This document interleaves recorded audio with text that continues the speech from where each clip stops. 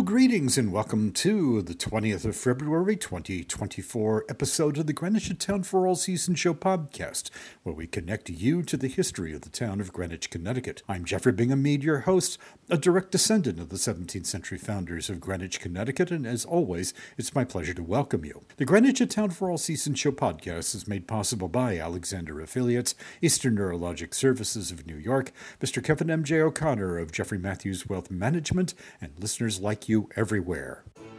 Coming up on today's show, Ashley Aberg, Project Archivist of the Greenwich Historical Society, joins us today for lively conversation. You'll hear a story of two 19th century Greenwich abolitionists in conflict with each other about the eradication of slavery. Rosemary Hall held its first reception in mid-February 1901. A man fell to his death in 1925 after climbing the water tower at one of Greenwich's Gilded Age great estates. On crimes and misdemeanors, a New York City police commissioner got into some trouble. My friends will have all this and lots more as our history continues to unfold. Stay tuned. We'll be right back after these important messages. Support is made possible by a landscape architecture firm with an optimistic view of the future. Alexander Affiliates is a professional landscape architectural firm specializing in designing and planning visually appealing, functional, and environmentally responsible outdoor spaces for residential and commercial developments. From backyard perennial garden preparation to regional coastal planning, we have you covered. In addition, we serve a global clientele that has brought in a lot of business for us through word-of-mouth referrals. Some of Alexander Affiliates' clients include construction companies, land and property developers, government offices, engineering companies, geographers, and soil samplers. Its mission is simple. Instead of focusing on saving the planet, let's concentrate on thriving together. In business since 1980, you can learn more about Alexander Affiliates by going online to alexanderaffiliates.com. To learn more and to contact Alexander Affiliates, you can call 203-869-8632. Again, that's 203-869-8632. Its mailing address is P.O. Box 711, Greenwich, Connecticut, 06836. Eastern Neurological Services of New York offers comprehensive neurologic diagnoses and therapeutic services. Dr. Judy Gao, MD, a top New York neurologist, specializes in dynamic treatment of neurological diseases, neurorehabilitation, and physical therapy. With convenient locations in New York City and a multilingual staff, Eastern Neurological Services offers a wide array of treatments for neurological disorders, including general neurological consultations, on-site diagnostic testing, and physical and neurocognitive therapy. Now, the most trusted platform for medical products you need is available for you at HealthSite.com. Pro.com. Shop online for the best in preventative medicine and health maintenance. These products are used by Dr. Gao and her family, and if they're good enough for them, well, they're good enough for you as well. Visit easternneurologic.com or call 212-889-6540 or 212-227-6500. Well, thank you, Kevin M.J. O'Connor, Vice President of Jeffrey Matthews Wealth Management, knowledgeable in the complexities of the financial markets with a passion for servicing clients and their financial needs. My friends, learn more at jeffreymatthews.com or call Kevin M.J. O'Connor at his Greenwich office, telephone 203-485-7595. Again, that's Kevin M.J. O'Connor, his Greenwich office, at 203-485-7595. The James Stevenson and Josie Merck Stevenson Library and Archives at the Greenwich Historical Society is like none other. Located at 47 Strickland Road in Coscob, the Library and Archives contains an unmatched collection of documents and ephemera relating to the history of Greenwich, Connecticut. It is one of my favorite places to visit, by the way. Among its staff is Ashley Aberg, Project Archivist. We gathered at the Bush Holly House campus recently, where I learned about her valuable work. Here is my conversation with Ashley Aberg. Ashley, well, welcome. Now, let's start by telling us a little bit about yourself. Hi, so as you said, I'm Ashley Aberg. I grew up in New York City, pretty nearby, but I wound up in Greenwich kind of a little bit coincidentally. I graduated from my master's program in library and information science, and I have a focus in archives management, which is sort of what brought me here. Mm-hmm. The project archivist job here sounded really interesting, and it also sounded like a really good introductory job for me. Yeah. And I've loved every minute that I've spent here. Greenwich has been really welcoming. The work here has been really interesting. The materials that I find, I tend to be able to find these connection points with. I love it. You're way ahead of a lot of us then. Because there's all sorts of twists and turns in our local history here. Lots of good stuff too, but it's never whatever. So anyway, all right, let's see. All right, so well, welcome to Greenwich, by the way, in case nobody's welcomed you yet. Thank you very much. You're very welcome, and we'll welcome you again and again if we have to. So it's fine. All right. Tell us about your role as the project archivist, and exactly what do you do? So we call me the project archivist because I was originally brought on under an IMLS grant. IMLS here means the Institute of Museum and Library Studies. Okay. So the institution applied for a grant long before I ever arrived here to digitize some materials and to process others. Mm-hmm. So I do what's called processing backlogged materials. Oh, okay. So every archive, no matter how prestigious it is, no matter how well funded it is, no matter how incredible the institution, has materials that have been languishing like in the back somewhere that are just either what's called partially processed or even just entirely unprocessed. What that means is that they're in boxes. Yeah. Sometimes those boxes are archive standard, sometimes they're not. And they just kind of sit back there until someone can get their hands on them and then arrange them. So the Greenwich Historical Society is not immune, although we've been pushing through and doing a ton of work. So what is processing is a question that I get asked a lot. Yeah. Processing has a ton of different parts. Okay. So I start by physically organizing materials, determining whether any of them maybe need some care or if they need special handling. Even if they might need more intense conservation that we might need to send out. And then after that, I arrange those materials, and I try really hard to keep as much original arrangement as possible, which means that however the person or company or organization or institution gave those materials to us is generally how you want to present it, because those people usually had some intentions in why they organized it that way. But you sometimes also just get crates of letters that were thrown in there with no real thought given to it at all. That's us. So I try and put those materials together in a way that makes sense, and so that someone coming in and looking at it can pull these out and tell themselves the story of this person or this organization. Yeah. And then once that's done, I do some research into the collection itself, or into the person who donated it, or into the organization that donated it, so that I can write my materials. Oh, because the end product of what I do is producing what's called a finding aid. Oh. Finding aids are really incredible documents. They give you a full overview of the collection's scope and contents, so what's in this collection. They will also then give you a list of boxes and folders, so that if you know that you're interested in Anya Seton, you might only be interested in a particular work of hers or a particular time period of her work. And so you can email us or call us, and we'll be able to pull out only materials specifically related to what you want to research, instead of giving you all 30 boxes. That's like a death wish. It really is. It can be a lot, but I love going through it all. Yeah. Oh, well, you have carved a niche for yourself then, because I would say probably, I know that my family has, the Meads have an enormous number of things here. We're probably guilty of just, bringing boxes by without any kind of organization or anything like that. So shame on us. But you find some fun stuff that way. Oh, absolutely. So when you go through these unorganized boxes, I will say I pulled out of the Meads a whole court case from the 1700s. Oh, cool. Which included all of the handwritten, like, witness statements and depositions and, like, you must be present at the New Haven courthouse and, on X such a date.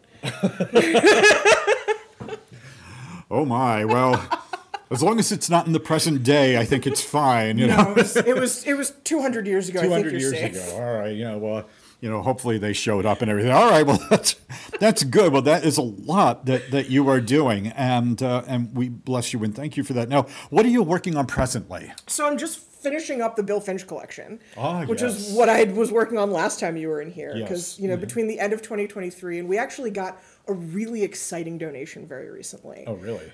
Yes. So the grandchild, one of the grandchildren of Anson and Sadie Beth Lowitz, had a bunch of correspondence from the Hollies and the McRaes. Oh, wow.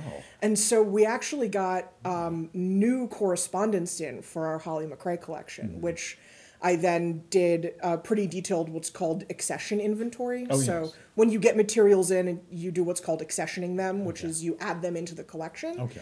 And for materials like this, we wanted to be much more detailed and go to what we in the industry would call the item level, which means we looked at every letter and we sort of tried to figure out like what do we have here. It's great stuff. I'm very excited for us to be able to get that that in there. Wow. Okay. Well, thank you, because you just explained it to me like I'm a 5-year-old, and I don't take offense to that. I'm actually very grateful because, I've been one of those people, and other people in my family and others, too. We bring the boxes in and we do try to organize it ourselves, but we lack your intelligence and expertise. So it's not the intelligence, it's the expertise. Oh, okay. Yeah, well, okay. All right. We have a consensus. We agree on that for sure. So that's very nice of you. You're very kind. So thank you. All right. Now, what's in store for the future about what it is that you're doing here and all? So we've had some really generous fundraising that's been done on my behalf. I'm very thankful for. Since the end of the IMLS grant, we've done a couple of rounds to keep me on in 6-month bursts. Oh, good. We're almost done with another 6 months. I'm very excited. I am uploading some of our old finding aids onto archive space. Oh, wow. So old ones that we have paper copies of here, but we think need to be digitally available. Sure. So I'm getting those up and together. Yeah. I'm going to be processing more collections. That's, what I'm here to do and what I really love doing. And I love being here. I love learning more about Greenwich, and I love learning more about Greenwich history. And I feel really privileged to have my job. Good. Well, I'll tell you, folks, those of you that are listening, spread the word. If you have boxes and things of old letters and things like that, bring them here, because we've got somebody. We snagged you, and now we have to keep you here forever. I wish. I hope so. Ashley Aberg, you have to ask for her, So as we start to close, what are final thoughts would you like to share with me and with the listeners of the show?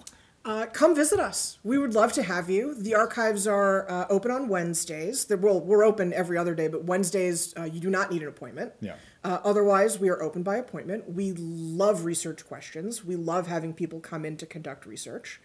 We'd really love to have you. We'd love to see you here. Yeah. Well, folks, you have heard it from the source. I have been here with Ashley Aberg. She is the project archivist here at the Archives of the Greenwich Historical Society. Learn more at greenwichhistory.org. Ashley, thank you very, very much. Really, I sincerely appreciate it. Thank you very much, Jeffrey. This was really lovely.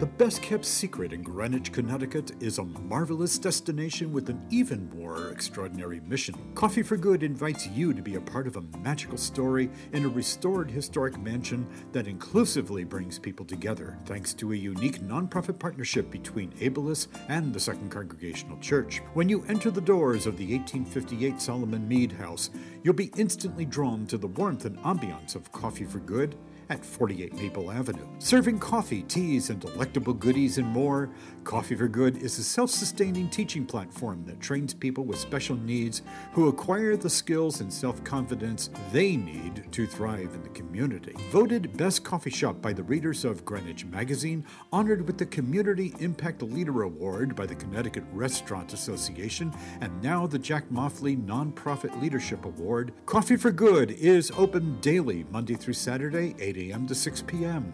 Enjoy free parking, free Wi-Fi, as well as year-round indoor and outdoor seating, a popular destination for gatherings, meetings, and a fantastic study spot, too. Coffee for Good is located at 48 Maple Avenue, behind the Second Congregational Church in the Putnam Hill National Historic District. Visit coffeeforgood.org.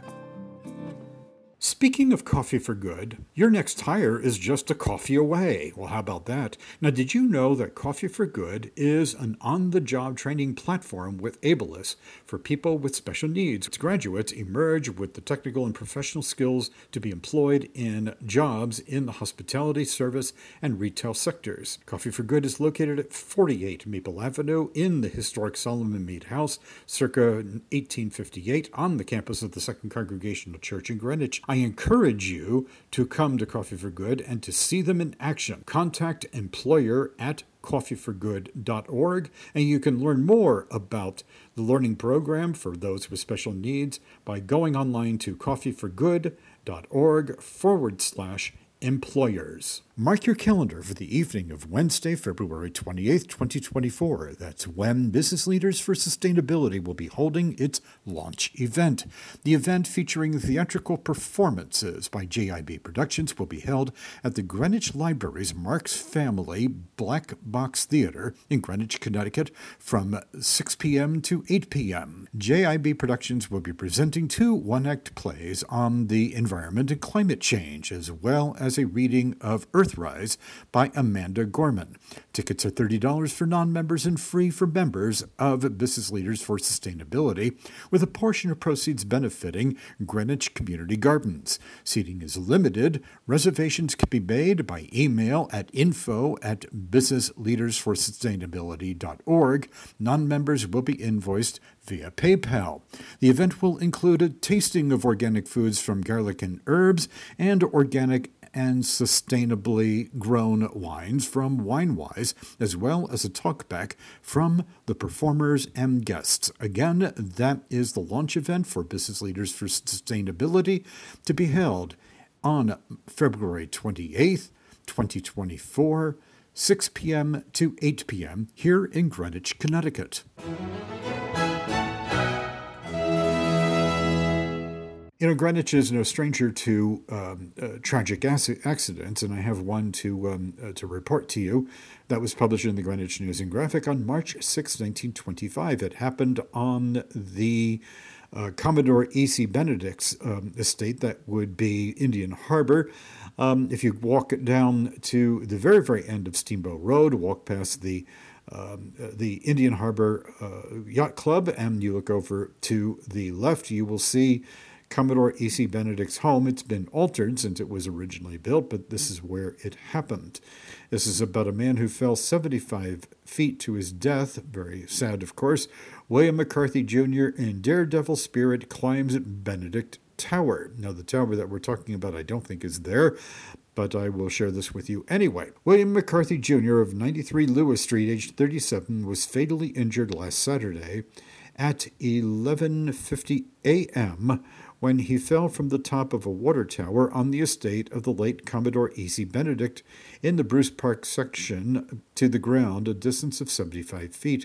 He died in the Greenwich Hospital Saturday evening at 11 o'clock. McCarthy, with William Morrell of 971 Indian Harbor Drive, went out clamming Saturday morning, and when they returned, McCarthy, being in a venturesome mood, suddenly left his companion in Bruce Park and ran over into the woods and climbed to the top of the water tower.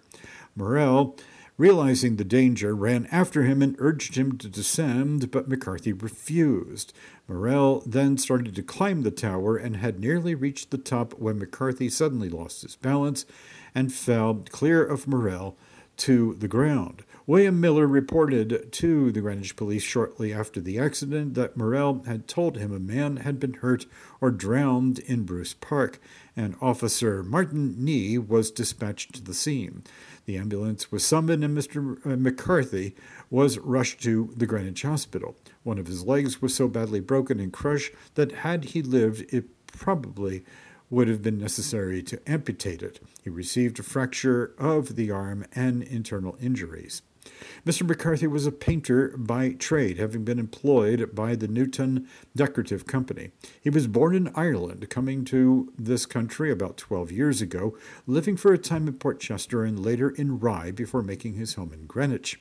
He saw active service overseas during the World War for 8 months. He was a member of the National Guard unit of Stamford, Orinoco Council, Knights of Columbus, and the Painters Union. He is survived by 2 sisters, Mrs. Kate Warren and Miss Mary McCarthy of Lewis Street. His father, William McCarthy, and stepmother, who reside in Brooklyn. A requiem mass was said at St. Mary's Roman Catholic Church Tuesday morning. The interment was in St. Mary's Cemetery. A firing squad from the National Guard unit of Stamford, to which he belonged, attended the funeral, sounded taps, and fired a volley at the grave. Many of you may be aware that on March 1st, 1995, I arrived in Honolulu, Hawaii, with 2 bags, $1,500 in my pocket, and looking forward to spending a year in Hawaii teaching at one of the well-known and elite public school, or private schools, rather, in Hawaii. Again, it was with the intention of being there just for a year and then returning. Instead, I have been going back and forth between Greenwich and Honolulu and quite a number of other places since that time. But one of the highlights of my first year in Hawaii was spending quite a bit of time at the Hawaiian Mission Children's Society and the Hawaiian Historical Society at the Mission Houses Museum in downtown Honolulu.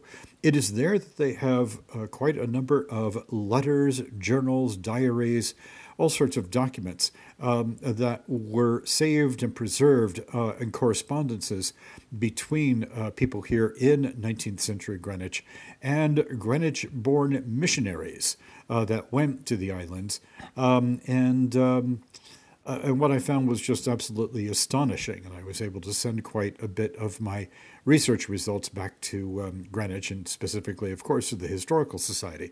This is Black History Month, and I wanted to draw your attention to something that had been a mystery to us. The first pastor of the North Greenwich Congregational Church up in North Greenwich, of course, the church still exists on Riversville Road and John Street. And one of the mysteries that we had was, why was Reverend Chauncey Wilcox, who was the first pastor of that church, dismissed? We were quite intrigued by that, and I was able to find that out. So this was something that I wrote about in the Greenwich Time in a column called Looking Back. It was published in 1996. And being that this is Black History Month, I thought that I would share it at this time because one of the major reasons of Reverend Wilcox's dismissal was abolitionism. So if you would, sit back, relax, and listen along. In 1827, the Reverend Chauncey Wilcox became pastor of the North Greenwich Congregational Church. 20 years later, however, things were to change. Quote, "I am expecting to be dismissed from my pastoral charge," unquote, he wrote to his brother-in-law, Amos Starr Cook, a missionary teacher in Hawaii, in April 1846. I found the reason for Wilcox's dismissal in my research on Greenwich missionaries in the library of the Hawaiian Mission Children's Society in Honolulu. Apparently, Deacon Silas Hervey Mead was the main proponent of Wilcox's dismissal. Quote, "He has been at it at least 7 years. He has done everything he could to weaken my influence, to talk against my preaching," unquote, Wilcox wrote to Cook. At issue with the two men's stances on the growing abolitionist movement against slavery. A committee of the church apparently would not allow, quote-unquote, abolitionist lecturers into the church. The blame was apparently put on Wilcox. Quote, "It is painful when a deacon of a church does so much to destroy the usefulness of his ministries, as I believe Deacon S.H. Meade has done," unquote, Wilcox wrote. Both men vehemently opposed the evil of slavery in America, but they differed on how to eradicate it. Deacon Silas Hervey Meade was an extremist in abolitionist circles in Greenwich. Such men fought to end slavery, denouncing Southerners and those in the North who did not embrace their aggressive measures. Wilcox was also arduously opposed to slavery. Quote, "Organized associations out of the slave-holding states is not the way to persuade the South to give up slavery. That slavery is a sin and that the South can and ought to rid itself of this evil, I believe, and so does all that I hear say anything on the subject. The only question that divides us from those who are technically called abolitionists is the means to get rid of slavery," unquote, Wilcox wrote in 1842. While impassioned abolitionists favored setting up societies in the North as platforms to denounce the Southern slaveholders, Wilcox and others felt that such societies should be set up in the South instead. Quote, all we have is that of moral mission. We must persuade them. We cannot drive them. In order to persuade them, we must so conduct as to have access to them. We must gain a hearing.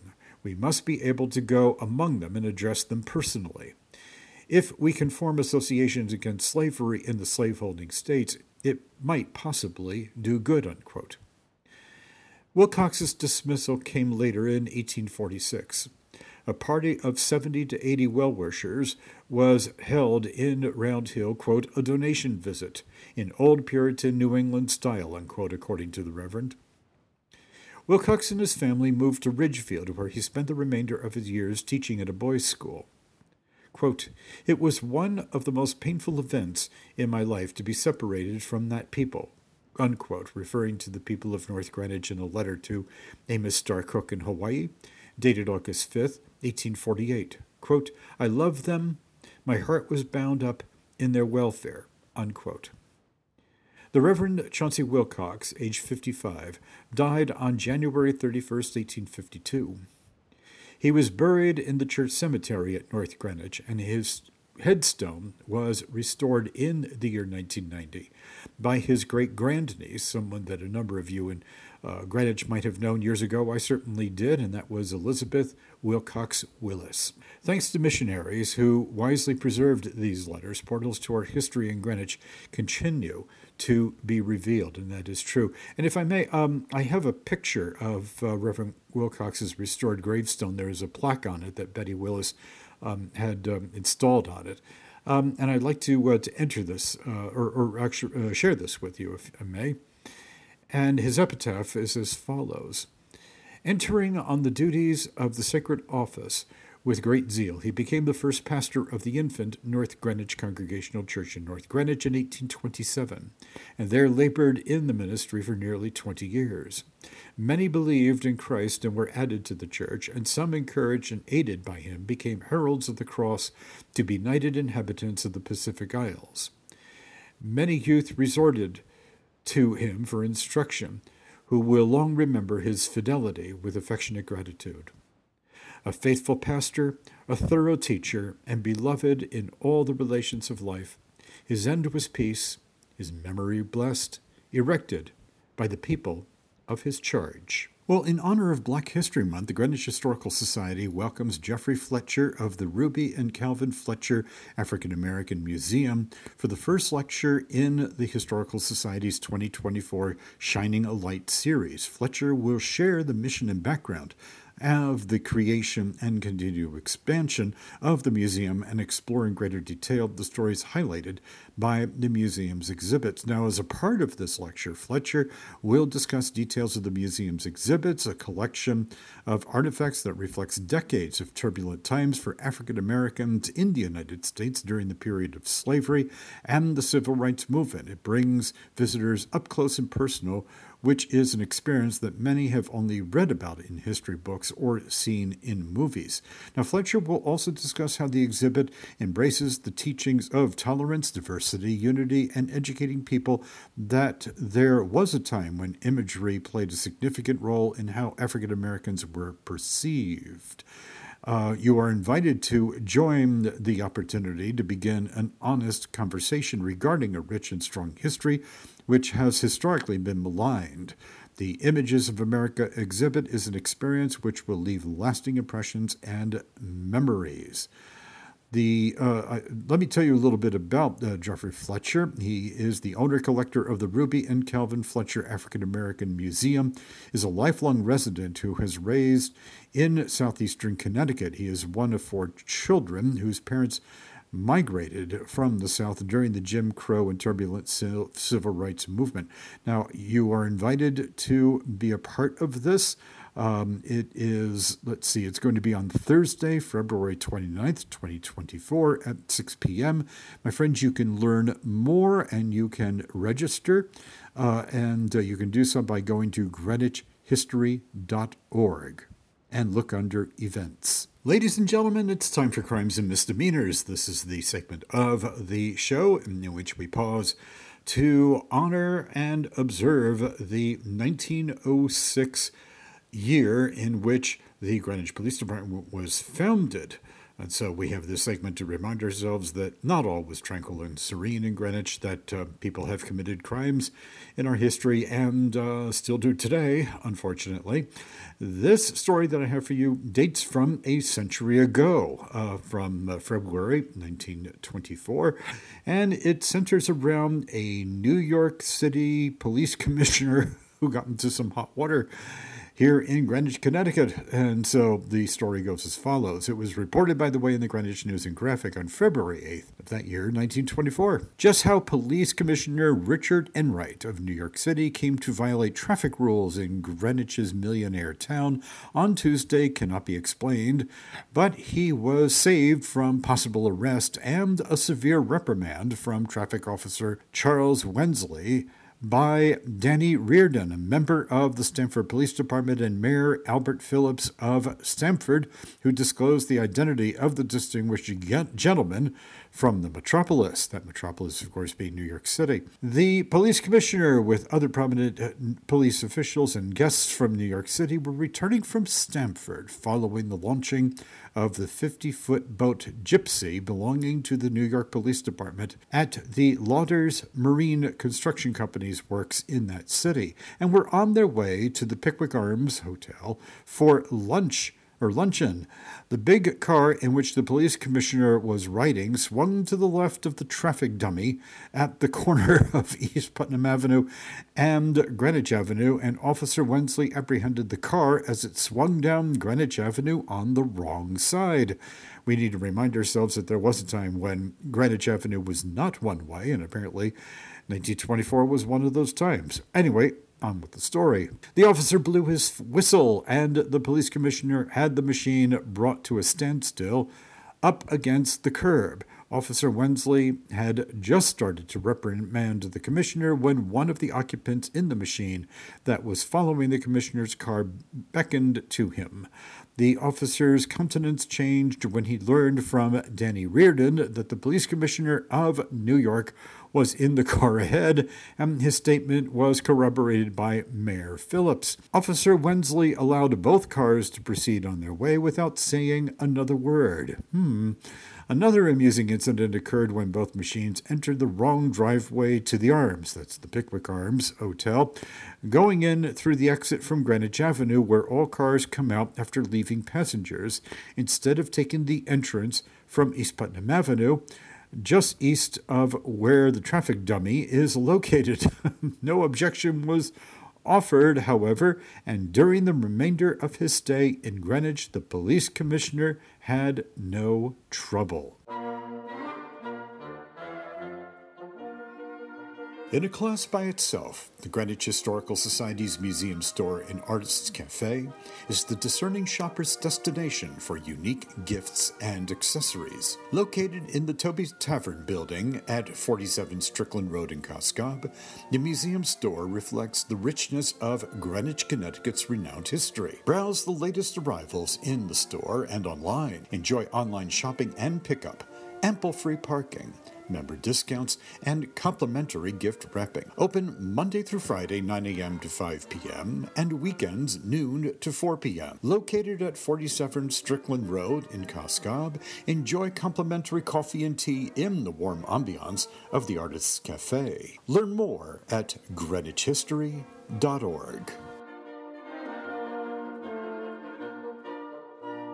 It was in mid-February 1901 that the Greenwich Graphic reported that the first reception within its walls, quote-unquote, was held at Rosemary Hall. Of course, many of you know that this was a very, very elite women's school or young ladies' school that was located in Greenwich. It is no longer here, of course, but it still exists.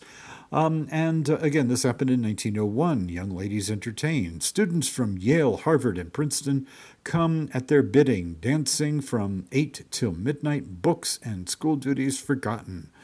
Well, how about that? All right, Rock Ridge is winterbound. Its bubbling brook is silent, hushed by an icy covering. Its birds went south months ago to the sunny south. The little squirrel is asleep, curled up in the hollow of some tree, waiting for the bluebird to come and claim its nesting place. The woodchuck came out into the sunlight a day or two ago, but went back for another nap of 6 weeks. I think that particular section just refers to Groundhog Day of 1901. Anyway, even the herd of jerseys is no more to be seen, being tethered in the stalls in the big warm barn under the hill. The wind blows bleak and cold and cutting over the ridges and fields. The moss on the rocks is gray, and winter garment is turned the beautiful green of summertime to a cold, cheerless white. Up in the northeast corner of this romantic spot, on the top of a hill, a big house flashes out into the night air, warm and cheerful rays from its many windows, while the smoke curls up from the massive chimneys into the cold moonlight, suggests big back logs and jolly hours. Thus it was at Rock Ridge Saturday night last. It was to Rosemary Hall, the big house on the hill with the bright lights, that the hackmen were told to go on that evening, as from the eastern and western bound trains, jolly students from Yale, Harvard, and Princeton alighted and took possession of the carriages. All day Saturday, the young ladies of the seminary were in a flutter, preparing for the reception of these students, and when Saturday night came, books were closed, desks were shut, school duties forgotten, and life had taken on its rosiest hue. It was the first hop at the new Rosemary Hall, and will be memorable, perhaps more on that account. From 8 o'clock until midnight, there was mirth, music, and dancing. Well, how about that?